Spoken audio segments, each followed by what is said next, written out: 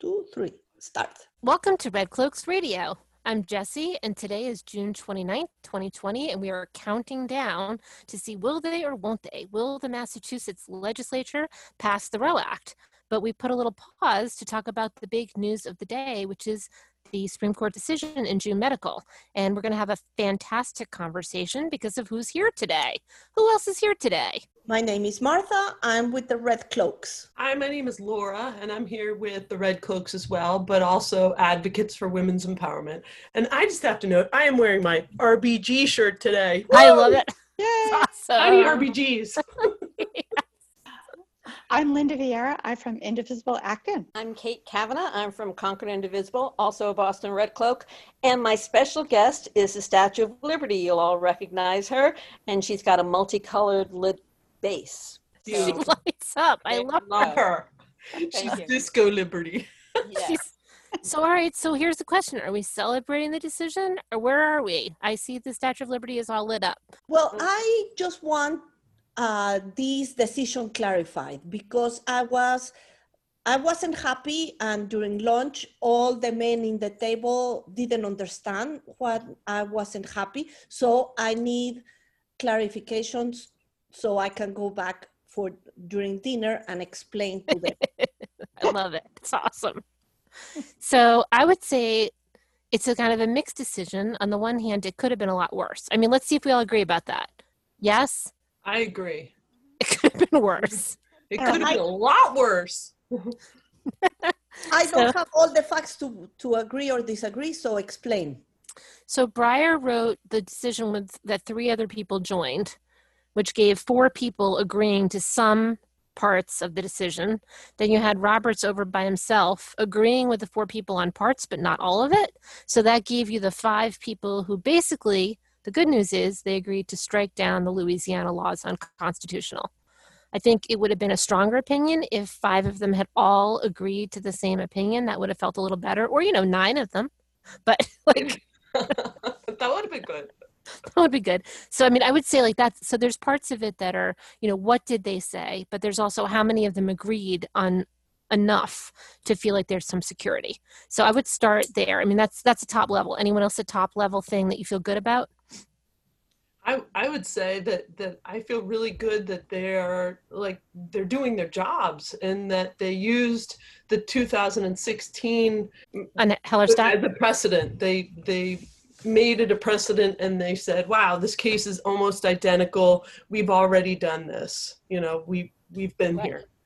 Well, Right. at least somebody's doing their job because Yeah. from what I hear, they're the only ones that are working. All the other ones are just sitting and collecting.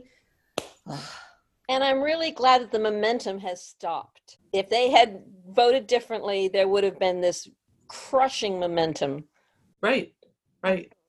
Yeah, I mean, Linda, when we Snowball. talked, you had been saying that you wish that they would kind of put an end to these cases that look just exactly the same as the one they already ruled on. They had just ruled on this in Texas. Mhm.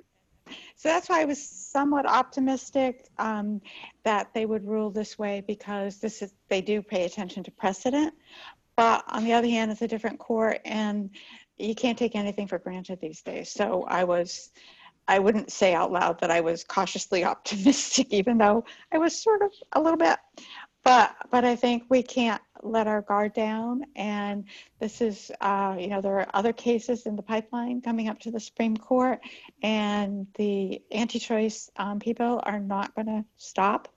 And the pro-choice people like ourselves just have to keep speaking up and know that we're in the majority. And it really makes me think back to the Roe Act here in Massachusetts, and that is that it might be a blue state and we might be okay right now, right here, but that it does set a precedent and it is a model for the rest of the country. And so had Louisiana gone a different direction, it would have been a model. It would have just kept that momentum going, like you guys were saying.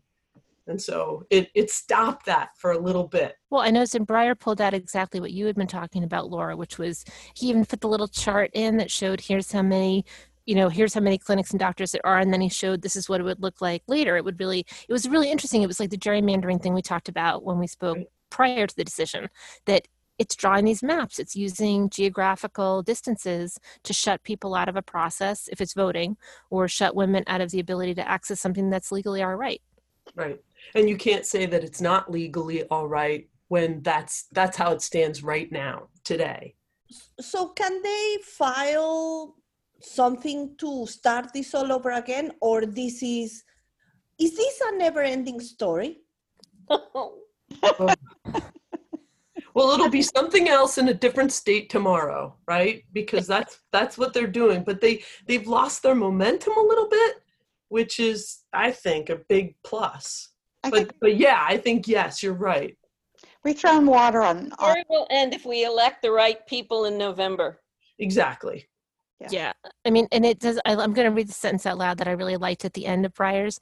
This case is similar to, nearly identical with, Whole Woman's Health, and the law must consequently reach a similar conclusion.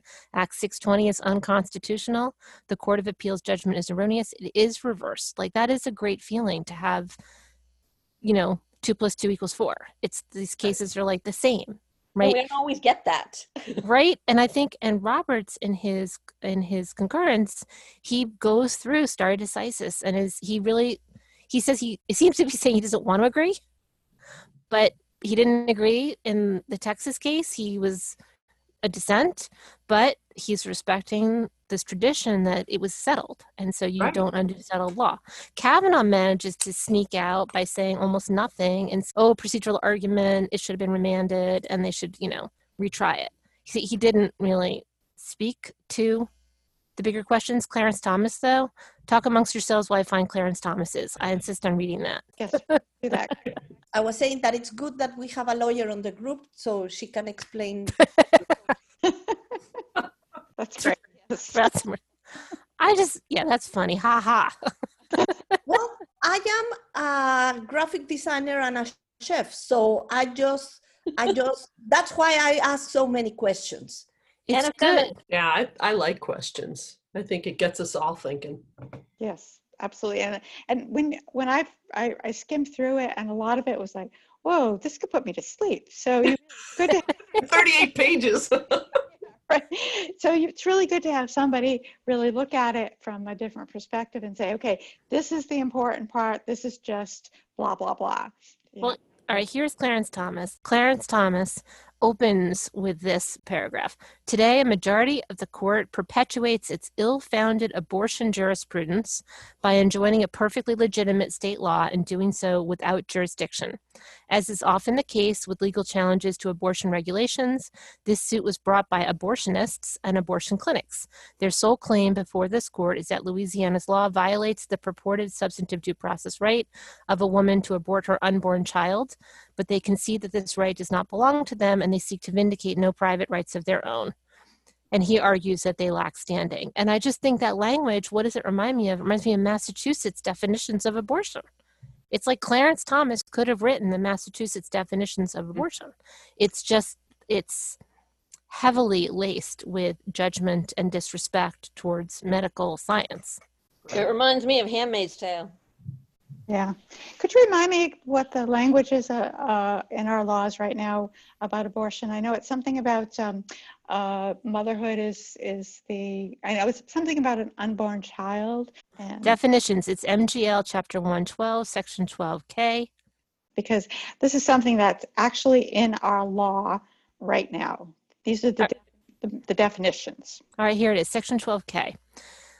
As used in the section regulating abortion, abortion is the knowing destruction of the life of an unborn child or the intentional expulsion or removal of an unborn child from the womb other than for the principal purpose of producing a live birth or removing a dead fetus. And it goes down to say pregnancy is the condition of a mother carrying an unborn child. An unborn child is the individual human life in existence and developing from implantation of the embryo in the uterus at birth. So, it's baked into our definitions in Massachusetts. That is not the medical definition of pregnancy. And that a woman as a mother, by definition. Yes.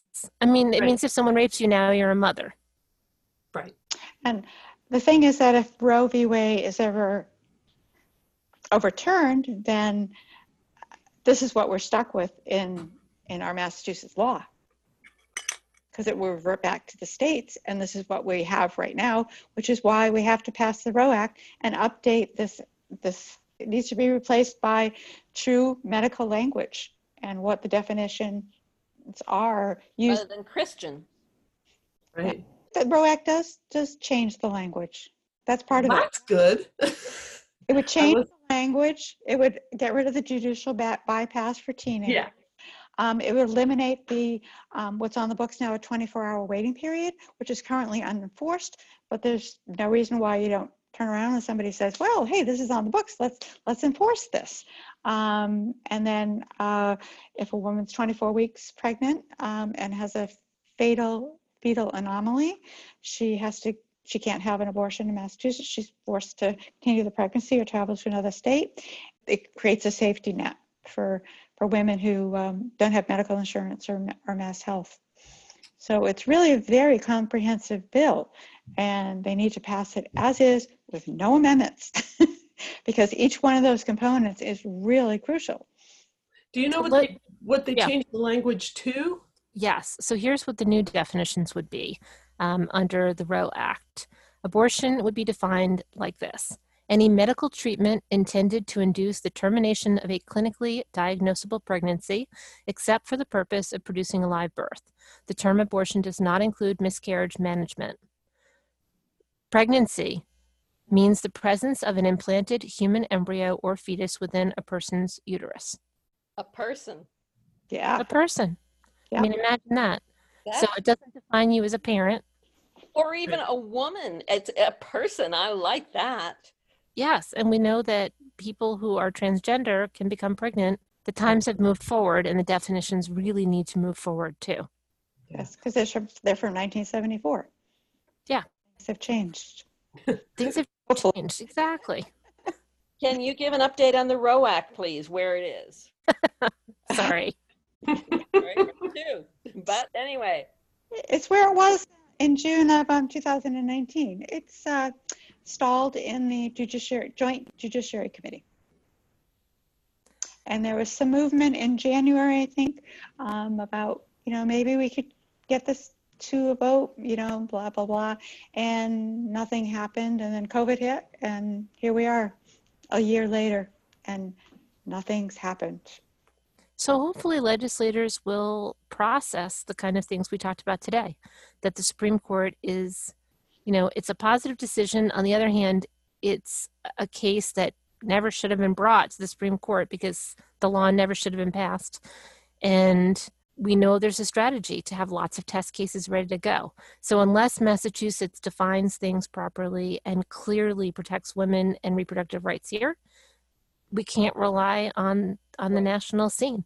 Can't do it.